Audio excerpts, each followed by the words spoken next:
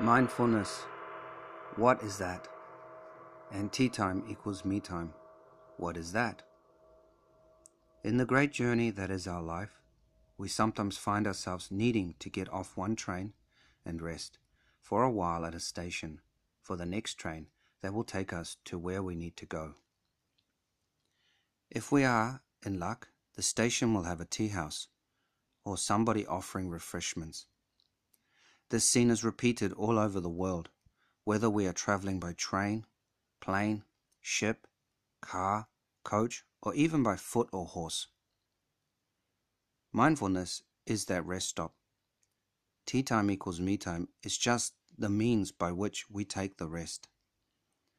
It's that simple.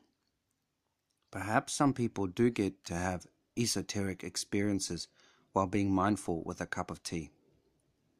For most folk, most ordinary folk, though, it just means having a break. Then again, there is a possibility where a person having a cup of tea can just be in a state of mindfulness, without anything esoteric or mystical happening, and still have the experience of a lifetime. In the midst of stress, anxiety, worry, or whatever else is giving a person pain or grief in their life, would they allow themselves to be open to such events? Perhaps just the thought may be enough to allow it to happen before the next train arrives.